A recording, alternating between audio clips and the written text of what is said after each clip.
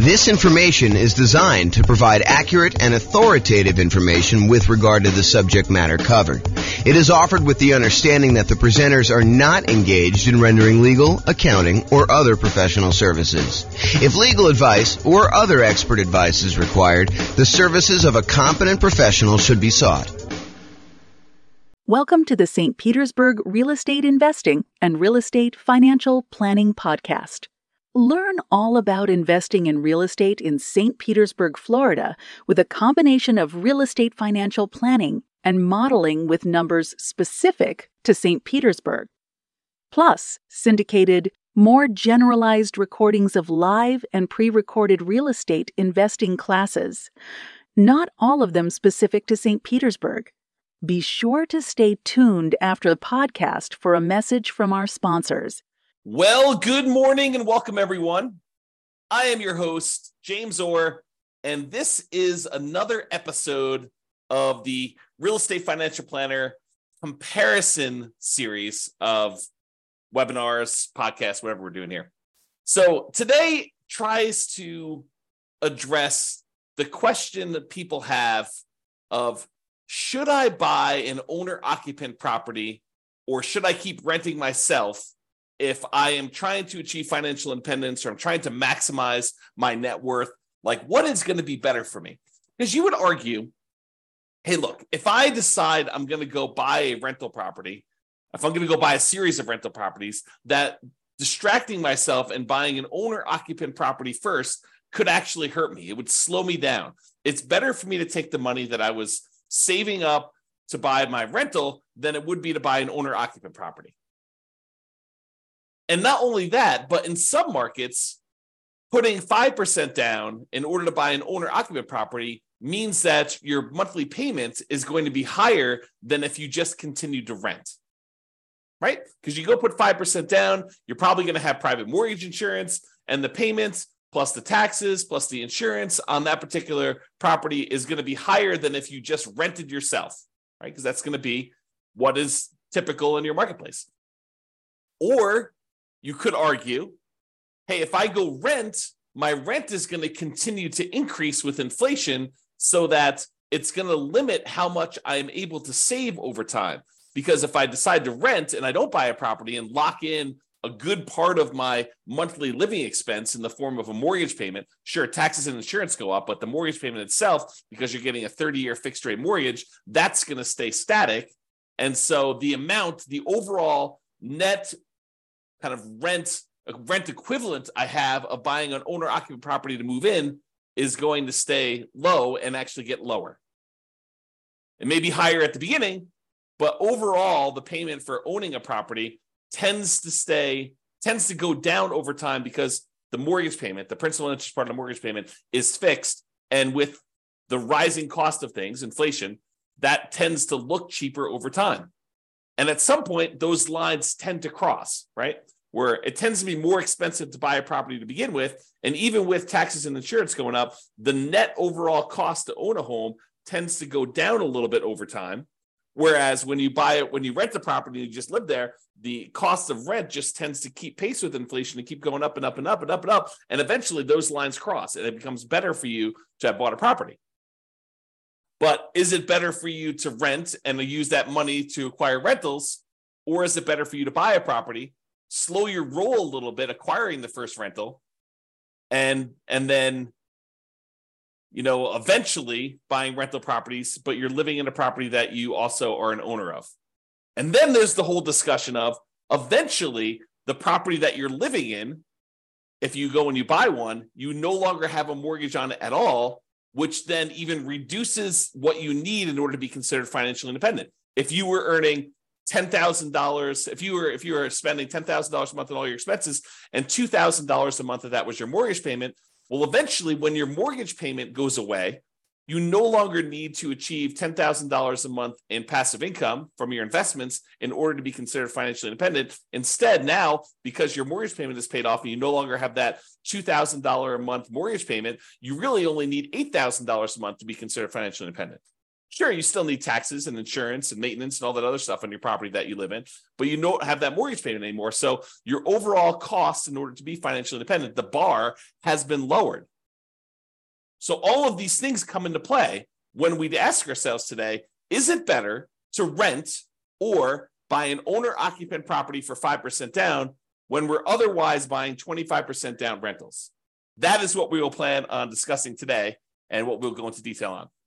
So what I did is I modeled this for over 300 US cities.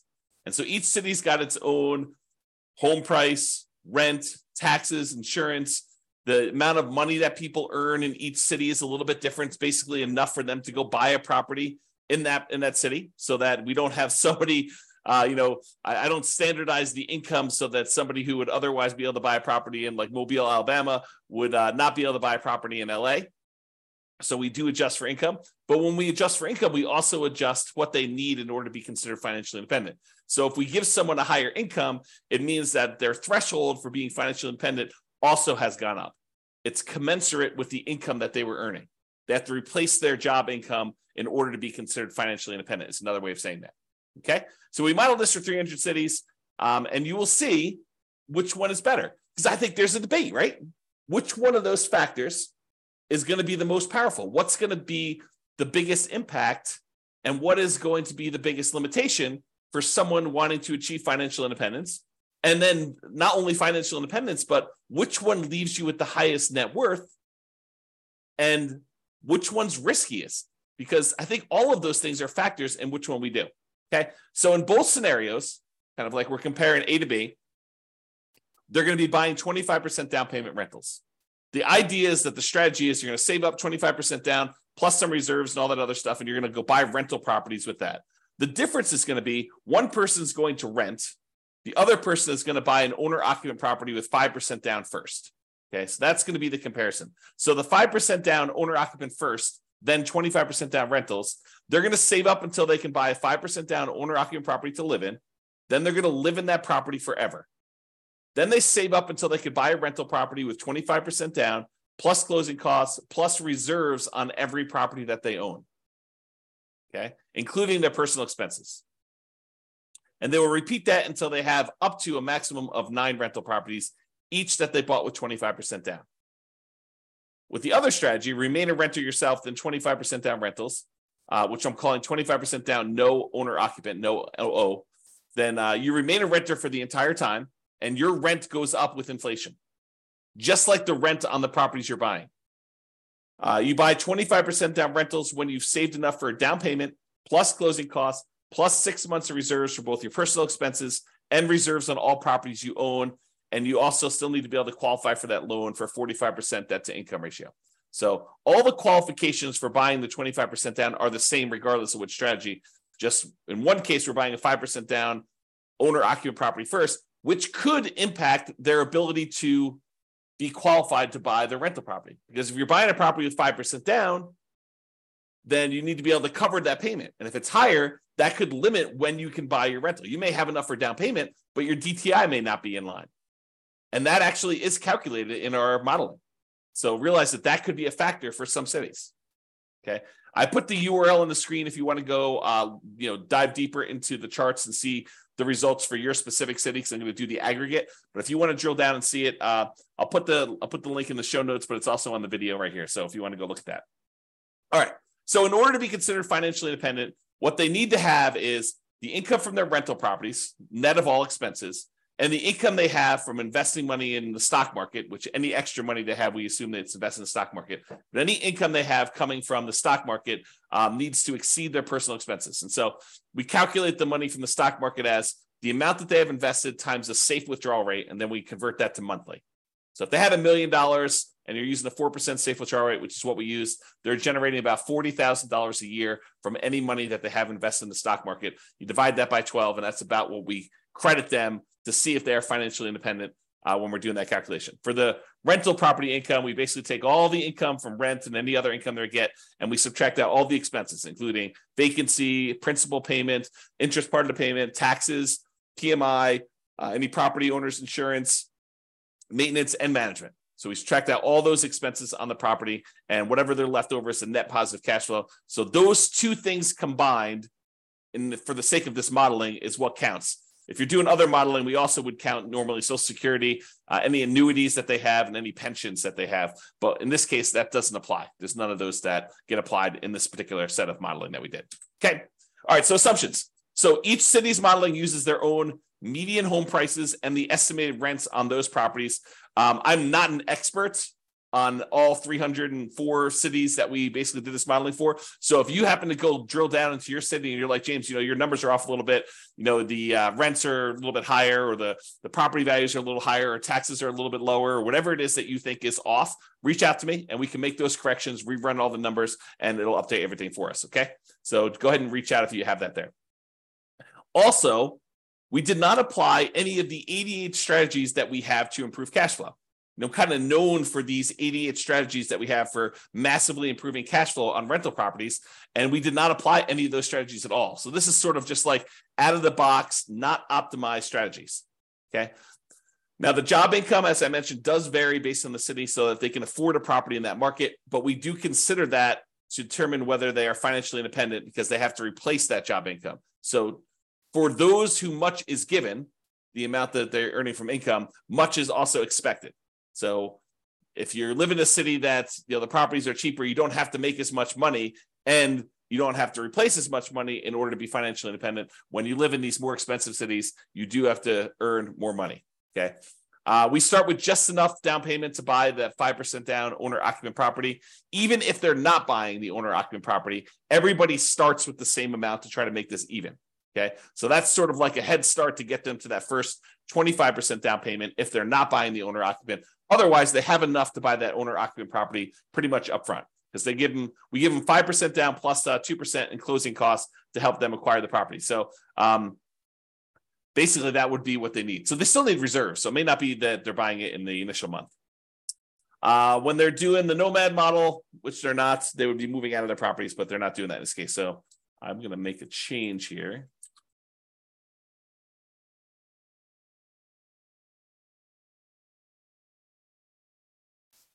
All right.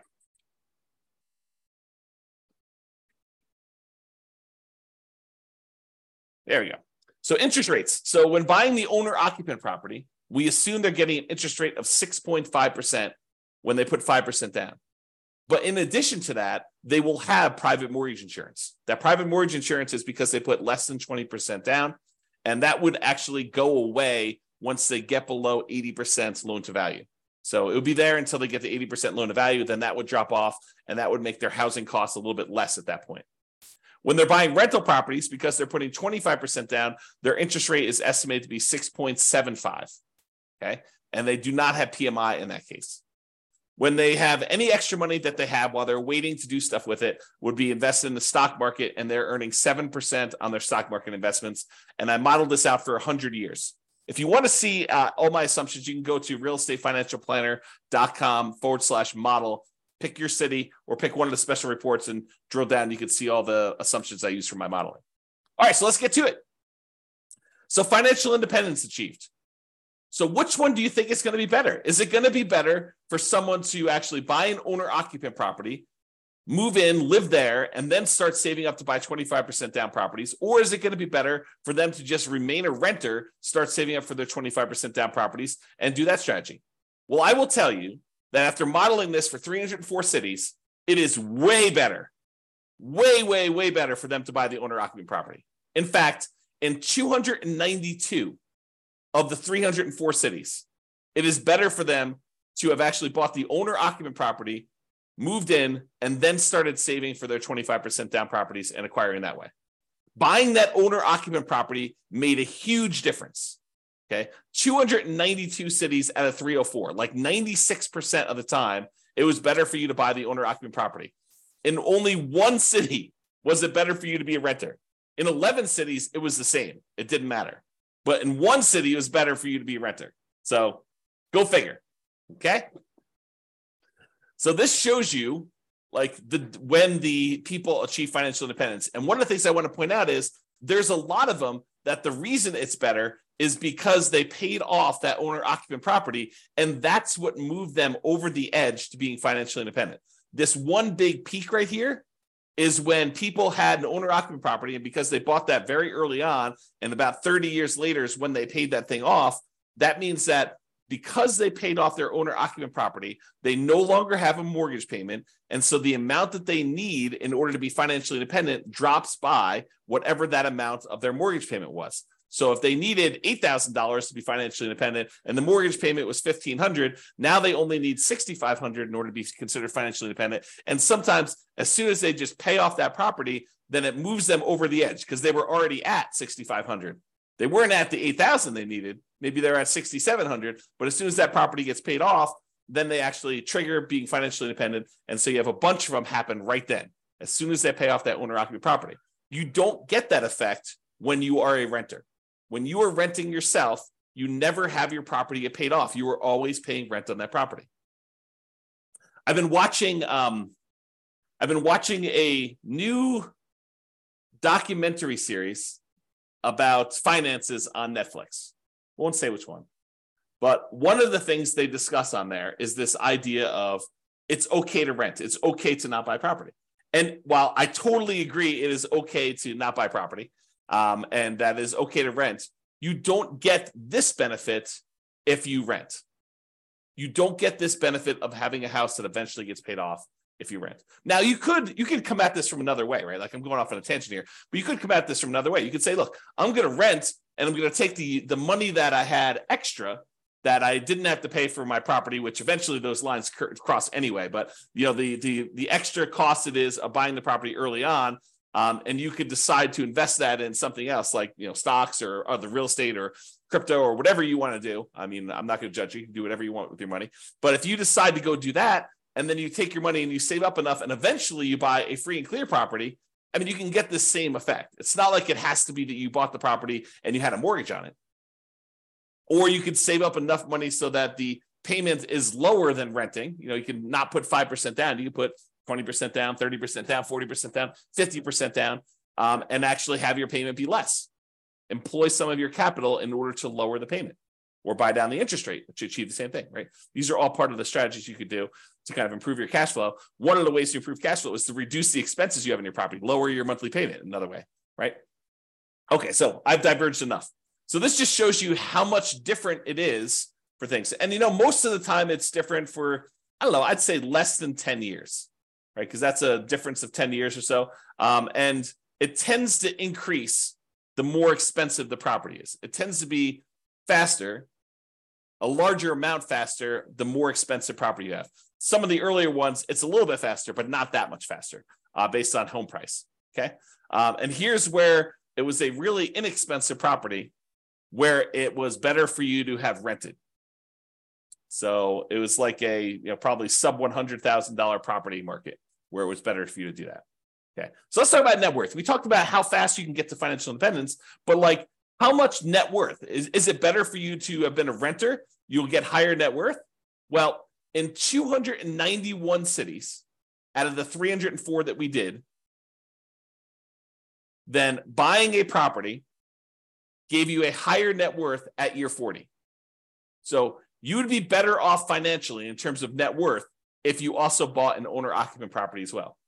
You see these studies done by the U.S. Census, and I don't know if they've updated it recently, but the last one I saw, which is from several years ago, the difference in net worth between a renter and a homeowner was like $270,000 on average across the whole U.S. So the difference between somebody who is an owner-occupant, like a homeowner, versus someone who is a renter was like $270,000. So, I mean, we're seeing some of that impact, right? Because some of the money that you're paying, even though you're paying more than what it was to rent in a lot of cities, some of that money gets applied toward building up equity, which counts toward net worth, right? And you acquired that property earlier. So that also could impact some net worth as well. So in 291 cities, it was better for you to buy the owner-occupant property. And this just shows you the difference. And in some cases, it's pretty significant, like millions of dollars difference. So it could be significantly different. Okay, so now let's kind of summarize some of these different things. So the difference in net worth. So I have both this broken out for average and for median. So for average, if you buy the owner-occupant property, your net worth at year 40, we kind of snapshot at year 40, is about $11 million, where your net worth in year 40, if you decide to rent instead of buying an owner-occupant property, is about $8.45 million. That's a difference of $2.6 million on average, or about 23.6% better for you to go buy an owner-occupant property. And that's on average. On median, it's a little bit closer. On median, it's about 8.7 million versus 7.3 million, or about $1.3 million difference. It's still better for you to buy the owner-occupant, but the difference is between whether we look at an average or the median for all 304 cities. And so in both cases, it's better, but the average is a little bit larger. So the time it took you to be financially independent, this is where I start sounding really sleazy, like a late night infomercial sort of dealio. Ready? So what if I could save you 6 years from having to work a job that you hate? Would that be worth, 7 payments of $995? Oh my gosh, that sounds so sleazy. But that's really what we're talking about, right? Like if I showed you, look, you're considering doing this 25% down strategy. Should you buy an owner-occupant property at 5% down, or should you buy or should you rent to do the 25% down? Well, I'm telling you, look, if you buy an owner-occupant property, on average, you will save 74.8 months. It's 74.8 months faster for you to be financially independent if you buy the owner-occupant property. Now, sure, there are ones that are much slower than that. There are ones that are much faster than that. And so it's really going to be your city that you need to look at and determine that. But on average, it's about 6 years and 2 months, 6 years and almost 3 months faster for you to actually buy an owner-occupant property. That's on average. On median, it's even more. It's 104 months. Which, if my math is right, well, let me just do the math on the calculator rather than do this in my head. What's 104 months divided by 12? 8.6 years. So here's my sleazy late night infomercial type dealio.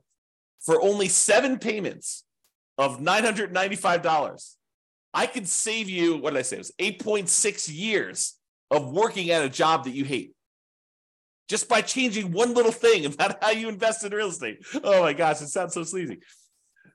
But really, it's true. I mean, on median, the middlemost one, it is 8.6 years faster. Some are faster than that. Some are slower than that. But I can save you a lot of time just by changing your strategy a little bit, okay? Now, let's talk about risk. We talked about net worth. We talked about, the speeds of getting financial independence. So is it riskier to do buy the owner-occupant property or to do the non-owner-occupant? Well, part of it depends on how we measure risk. We like to measure risk in a bunch of different ways. One way is it's like how much rent can drop before you're going to have negative cash flow, like what we call rent resiliency, or how much prices can drop before you have negative equity, before you're underwater on your property. We call that price resiliency.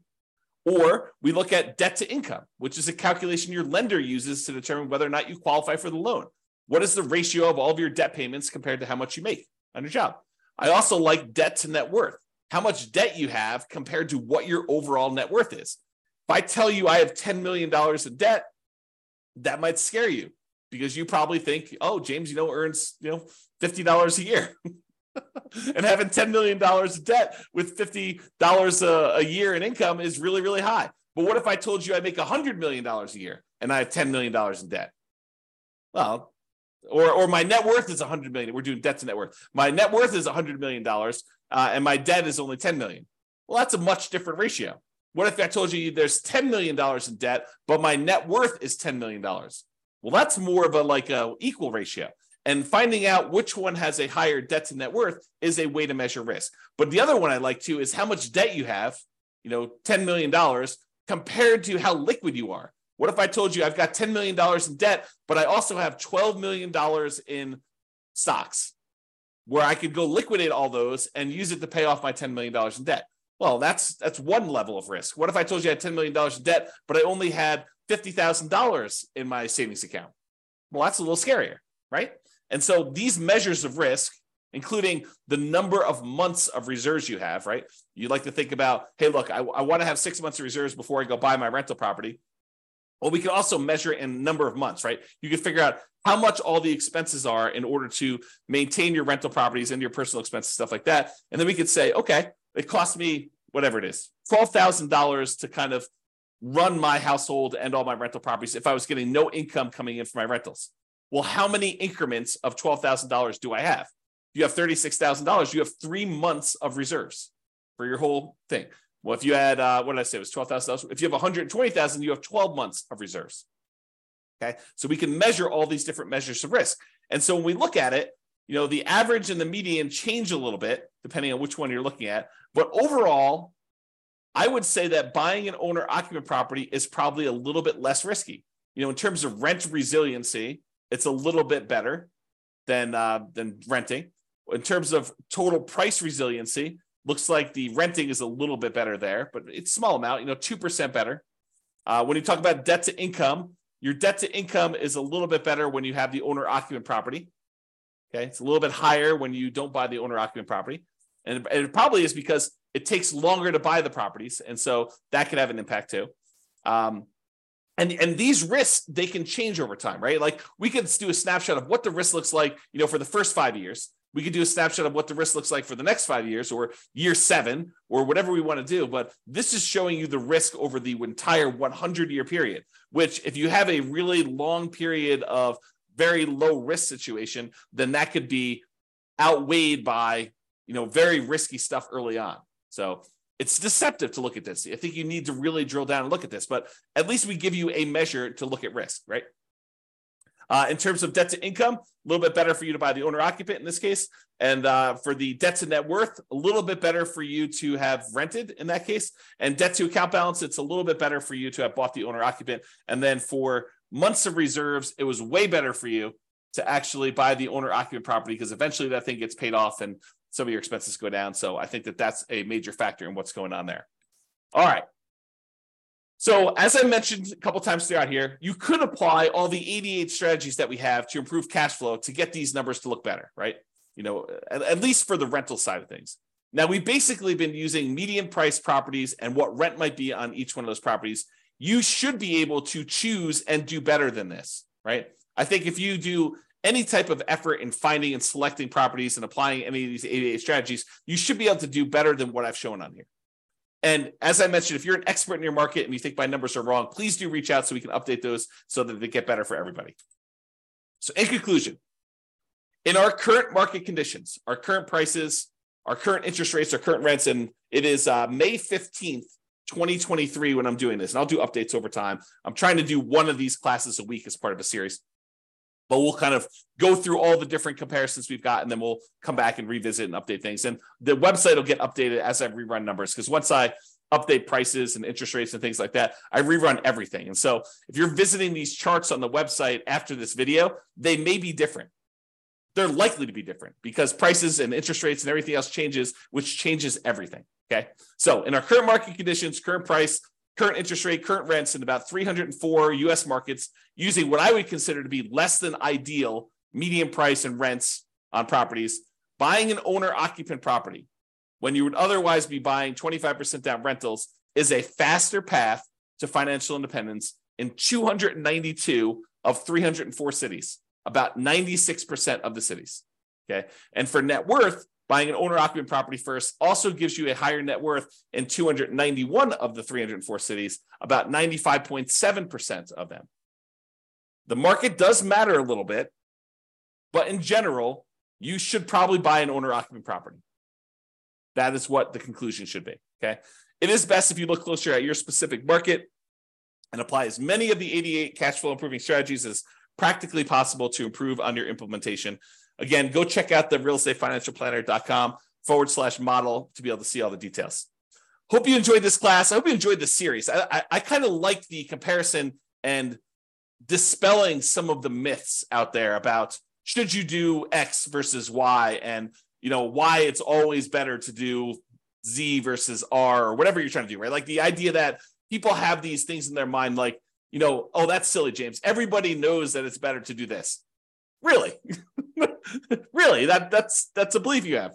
And then we go do the math and we find out that maybe it's not even like the majority of the time that is the case. Sometimes it is. Sometimes it's like this, where it's like 96% of the time, it's better to do one strategy than another. But other times it's not nearly as close. It's a third of the time or 2/3 of the time it's better to do this, or half of the time it's better to do this. And sometimes it matters like what market you're in from a kind of like price, where it's always better in more expensive markets to do it this way, or it's always better in cheaper markets. So all these things matter. And I think comparing them and like learning about these different nuances can help you become a better overall investor and better at helping your friends and family when they tell you in their market that they're considering doing this. And you're like, that doesn't make any sense. We always do it this way. And maybe in your market, that's true, but maybe in their market, that's not true. So I don't know, a little bit of, what is it? Like, what do they call it? A little bit of grace for other people and what they're choosing to do and how they're choosing to do it. Because it may not be the same for them as it is for you. I think that's one of the things we're kind of adjusting here and realizing as we do these. All right, that's all I got for you. Have a great day, everybody. I will talk to you all soon. Bye-bye for now. With home prices up, mortgage interest rates up, and rents up, but not quite enough to counteract the higher prices and interest rates, cash flow on rental properties in St. Petersburg is harder than ever. Book a call with the Real Estate Financial Planner to apply our proprietary 88 strategies to improve cash flow on your rentals. See the show notes for a link to schedule your call and improve your cash flow today. If you're a real estate agent, lender, or professional in St. Petersburg that wants to help our real estate investor listeners, consider reaching out to learn about collaboration opportunities with this podcast. We'd love to add more value to our listeners by having you assist our investors buy, sell, and finance their real estate investments. See the show notes to schedule a call to discuss collaboration opportunities.